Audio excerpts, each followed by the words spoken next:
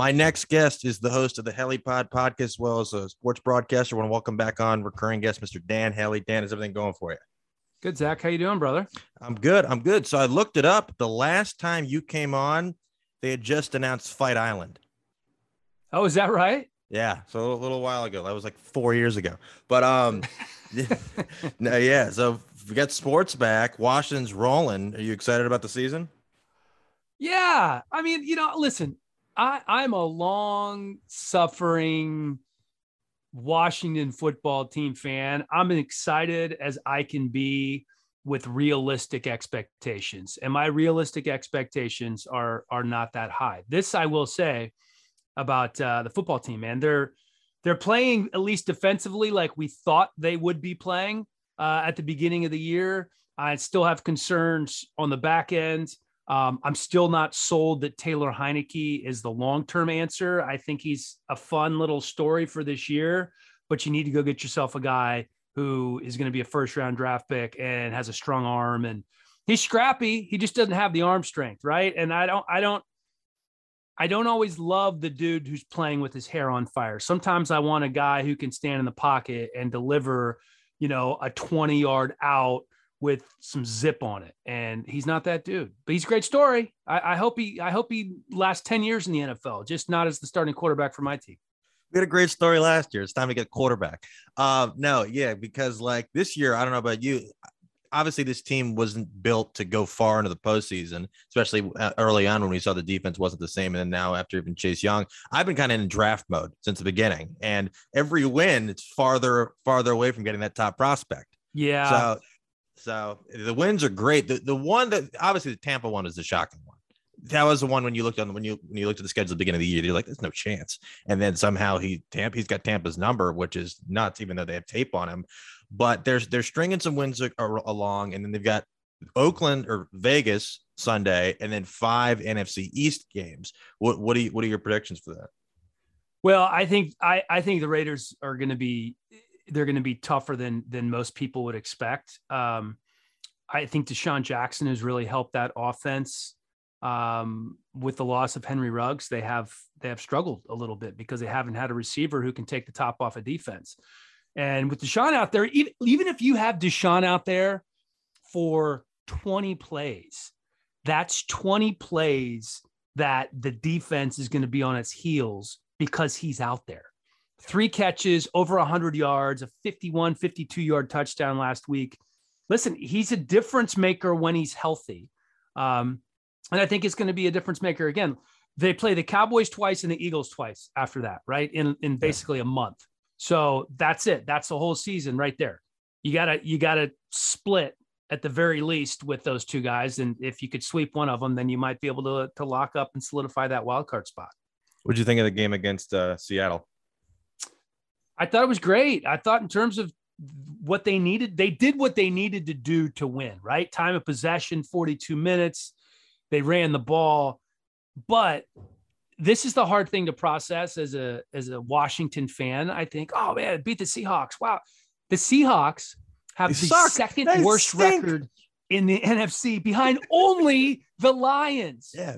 The Lions are the only team in the NFC with a worse record than the Seahawks. The Seahawks are absolutely awful. And Russell's just not Russell, right? He's not healthy. He's not what we would expect to see. I can't wait. That's an interesting offseason storyline there. I've heard a lot of different things like Pete Carroll could be done. Russell could stay. Russell could leave. Pete could stay. The one thing that Maurice Jones-Drew brought up on my podcast that I think is really poignant is their owner, Paul Allen, is obviously deceased. So it's in a trust, and there's not an owner. Paul Allen's sister is, I think, the chief decision maker and kind of the point person for the trust. But without an owner around, I think Pete Carroll is the one who's going to be making the decision. So Pete Carroll's not going to fire himself. He may fire his GM. He may trade Russell, but he ain't fired himself. So anyway, I know you're asking about Washington, but I think the other Washington State has a pretty good football storyline going into the offseason as well. No, because with Washington, obviously they won 4 in a row. The game plan, at least on offense, I feel like they're playing not to lose. Like, obviously, running the ball, they run the ball 35 times the other night. Scott Turner's his play calling seems really predictable to me. And some of these wins, obviously, they've gotten a couple good wins. Think about the Giants win; they got bailed out by a ref. The other win the other night, they got bailed out on that. I don't know what the hell the deal was on that onside kick towards the end of the game. And they're like, I don't know, something happened. He was too far or something like that. Kind of got bailed out. But I feel like they're kind of just stringing these wins along, and they're not. I want to see them throw the ball deep, and I just saw they just brought in Alex Armour, which means they're not throwing the ball anymore. They're just going to be running 60 times a game against the Raiders. Do you think Scott Turner's the guy? Well, I don't think it's fair to judge anybody on. We've forgotten, right, that because everybody's kind of caught up in this Heinicke mania. Heinicke was not supposed to be the guy. Like Fitz was supposed to be the guy. So where you are right now with a backup quarterback, and in my mind, honestly, I thought Allen could get a shot at some point this season. So you're looking at a second string, third string quarterback. So you're sitting at 5 and 6 in the 7th wild card spot, and you don't have a ton of talent at the wide receiver position after McLaurin. Adam Humphries, nice little slot guy, but there's not a ton going on there. And Logan Thomas has been hurt for how long? 5 weeks, 6 weeks. Yeah. He's back now, but to be where they are and to have gone into the bye week with as crummy a record as they had and to rip off 3 wins in a row, I think they've done a nice job. I'm not going to, throw the towel in on Turner or, Ron at this point by any stretch of the imagination. Is Turner the most creative, dynamic play caller in the National Football League? No, he's far from it. Yeah. Do you think they could be a kind of surprise team in the wild card, or do you think it's going to similar as last year? Because they already beat Tampa, but I don't see them beating the Cardinals. I don't see them beating the Rams. I don't see them beating Green Bay. No, they're not winning a game in the playoffs. I mean, they could get to the playoffs, but I mean, they're not going to win a game in the playoffs. I think it's going to come down to that final game, and they're going to be playing the Giants, right? So, as I mentioned, they have their last 5 games, all division opponents right after the Raiders game. It's insane. Yeah. No. So it's the good news is, I think as a Washington fan, we're going to be interested, right? It's not going to be over by week 13. So it's going to go down to the wire, which I think is awesome. And I think with this type of a team, the expectation level was probably a little higher than it should have been. They were saying they were going to win 12 games. I'm like, what? Yeah. I don't even remember what the over-under is or was. At least 9. At least 9. I think that seems to be the number that sticks in my head. And as you know, I was there a ton, and I did not definitely put a bet on the over or the under because I thought 9 was kind of right on the button.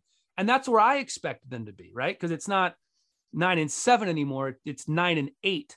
And that's kind of what they're around, a 500-ish team. That's what I thought they would be. And there's so many, I can't imagine what must be going through Chase Young's mind after the disappointing start that he had, and then to have the season-ending injury. And now he's going to come back, and then that's the 3rd year of his rookie deal. And that's the time a lot of guys sign extensions, and there's going to be a lot of pressure on him when he comes back next year. And then there's going to be a new quarterback. There's not going to be Heinicke. So you're going to either have a young guy, or there's going to be, I wouldn't be surprised to see them maybe go out and try to find a veteran, whether it be a Jimmy G type or somebody like that, and bring them in. I just don't know how much of an upgrade that is over, say Fitz, if Fitz can get healthy and come back for another year. Like, you just need a long-term answer. Give me a long-term answer. Well, they've needed a long-term answer since Theismann, so that's the problem. And then looking at that too, you're out in LA, Chargers and Rams. What the hell's going on with both these teams? They both had their strides, and then both of them were like, I can't get a read on either. Yeah, it's the Rams. Let's start with them. It's baffling what's going on. I think a lot of it is tied to the run game, and what's happened is they just go empty and they let Stafford just slinging around the yard, and he hasn't been doing a good job because really McVay's offense is at its peak when the run game is working and they can pass off of the run game and use play action. And they haven't been doing that. And Stafford's a little bit banged up. Certainly not like a Baker Mayfield, but listen, he's had to do so much throughout his career, so much more than other quarterbacks have, because he's been working with less a lot of times, that I think he takes more chances than other quarterbacks of his skill level are used to. And we're seeing it. And it's hit him in the face, man. Like, I was there at that Titans game watching. I couldn't believe how crappy he played, how great the Titans defense played that particular game. Yeah. I think they're going to right the ship. I think with Henderson, they're going to start running the ball a little more. McVay's just too smart and too good to allow this to continue. But Matt Stafford is not Aaron Rodgers. And that's something that I think got lost a little bit in the sauce when we were talking about Stafford for MVP and 6 games into the season, how great he looked. He's good. He's not Aaron Rodgers. Well, one note on Stafford. I think they haven't won a game since his wife threw a soft pretzel at a Niners fan. Does she need to now she needs to get hit by a soft pretzel now to reverse everything? Because I don't know if you remember, but I think she didn't go to the next game because Stafford, she said she's not going to road games anymore, but that didn't help. So I think she needs to get hit by a soft pretzel because that's the only. And then with the Chargers, they come out blazing on Sunday night, going toe to toe with Big Ben, and then they get stomped by Denver. What did you get a read on them, or you have no idea what's going on there either? Yeah, I mean, it's another kind of baffling team. They're the worst run defense in football, and Denver can run the rock, right? They have 2 really good running backs, and they have to right the ship. They have to be able to stop the run. I like the talent on the Chargers, but when you look at teams that are kind of built to succeed in the postseason, I don't know if they're that team. I don't know if they can stop the run and run the ball as effectively as they need to. I love Austin Eckler as a fantasy football guy, as you know. He's one of the best out there. But in terms of running between the tackles and, kind of that December, January football, that grind that you're going to need to have if you have to go to freaking Foxborough and win a game there. I don't know if they're there yet. It is baffling to me because Herbert, he played so well early on, and then we've kind of seen this regression with him. And I'm not sure exactly what's responsible for it, but I will say this: the Broncos and the Vikings, who are the 2 teams that they've lost to most recently, are above average football teams. Like, they're 2 teams that are, I would say, better than the Washington football team. And then their last 2 losses were to the Patriots and Ravens. So they're not losing to bums, but their next game is in Cincinnati, and then they have the Giants, and then they're hosting Kansas City. So, that you could be looking at a Chargers team that is, let's see, what would they be? They would be 6-7. They'd be 7-7 going into the final couple weeks of the season with, certainly no playoff position, a certainty. No. Then I just got one last one I want to ask you about. I know you got to get out of here. Monday Night Football, we got the Bills and we've got the red hot New England Patriots with Mac Jones. Do you think the Pats can keep this up? Yeah, I do. I picked the Bills in this one. I just love what the Patriots are doing everywhere. The coaching staff with a rookie quarterback is playing to his strengths. They're not asking him to do too much. They're running the football. Defensively, this has suddenly become one of the best defensive teams in football. Like, who needs Stephon Gilmore, right? You got JC Jackson out there. Yeah. You got freaking Matthew Judon. On the other side of the ball, people want to focus on the free agent signings that haven't, paid huge dividends, like Jonnu Smith. But how about you take Jonnu Smith and Hunter Henry and you combine those guys into one tight end? Yeah. Pretty darn good numbers, right? Yeah. They spent more money than anybody in the history of the game on free agency, very unpatriot-like, but most of those guys have paid huge dividends. Kyle Van Noy coming back from Miami, they just let him walk. Because I don't even think they're paying him. I think Miami's still paying him. I think they are paying him. I think it was in the last year of that deal. The last guaranteed year of that deal. So I think the Bills will win this game, and I think one of the huge matchups is Stephon Diggs. Because he was a Patriot killer last year. He had 15 catches, 237 yards, and 3 touchdowns in 2 games. So I think that's going to be a big one. The one thing I would keep an eye on, and remember the Bills don't have Tre'Davious White. So they're starting Dane Jackson and Levi Wallace at corner. The Patriots are going to go after Dane Jackson. They're going to go after him a lot. So whether it's Jacoby Myers or Kendrick Bourne or whoever it is, they are going to pick on that kid. And he's done well, but he hasn't gotten a ton of run, right? He hasn't been a starting corner. He is now. Yeah. And then one last real quick one. Do you think we're counting out Dan Campbell too much because the Lions are 7-4 against the spread? Are they really? Yeah. They're the fourth best ATS record in the NFC. I think they're going to fight to the finish because all those guys are afraid that Dan Campbell is going to kick their ass if they don't play hard until the whistle, until the final buzzer. Yeah, no, I kind of feel bad. I feel bad for the Lions. I feel bad for Campbell, man. It's I just want him to win. I picked him last week. I just want him to win, get off the schneid. You don't want to be the first team ever to go 0-17. Well, they tied. They tied. Yeah, 0-16-1. So they'd be the first team to do that. Yeah, no, I don't know who they've got left, but I could see them somehow beating the Vikings. Kirk just kind of playing to his opponent's level and somehow beating the Vikings. I think they probably have one more against. But I feel like with talent, I feel like he's a good coach. He's just trying to get all this out of guys that don't have it. But you got to win one. So that was not a talent laden roster. And as I'm looking at their schedule, I mean, they do have the Vikings coming up this week, but the only other easy games, really, the Falcons. They have Vikings, Broncos, Cardinals, Falcons, Seahawks, Packers. So Seahawks are in there too. But that's in Seattle, and that's so they're in the hunt. They're back in the hunt. They can't. They're not gonna beat the Packers. Everybody else, they got a chance with. So yeah, it's true. Except the Cardinals. Yeah, no, it's well. Honestly, the problem is the best wide receiver on the squad is Antoine Randall, and he's coaching them. So it's not good. So hey, by the way, I had forgotten DeAndre Swift's going to be out for a couple of weeks. Yeah, so they got Jamal Williams, the guy with a lot of vowels in the last name is a name I can't pronounce, who's always stealing these touchdowns from him. But it's gonna be interesting. But but do appreciate you taking time. How can people follow you on social media and keep up with you and your show?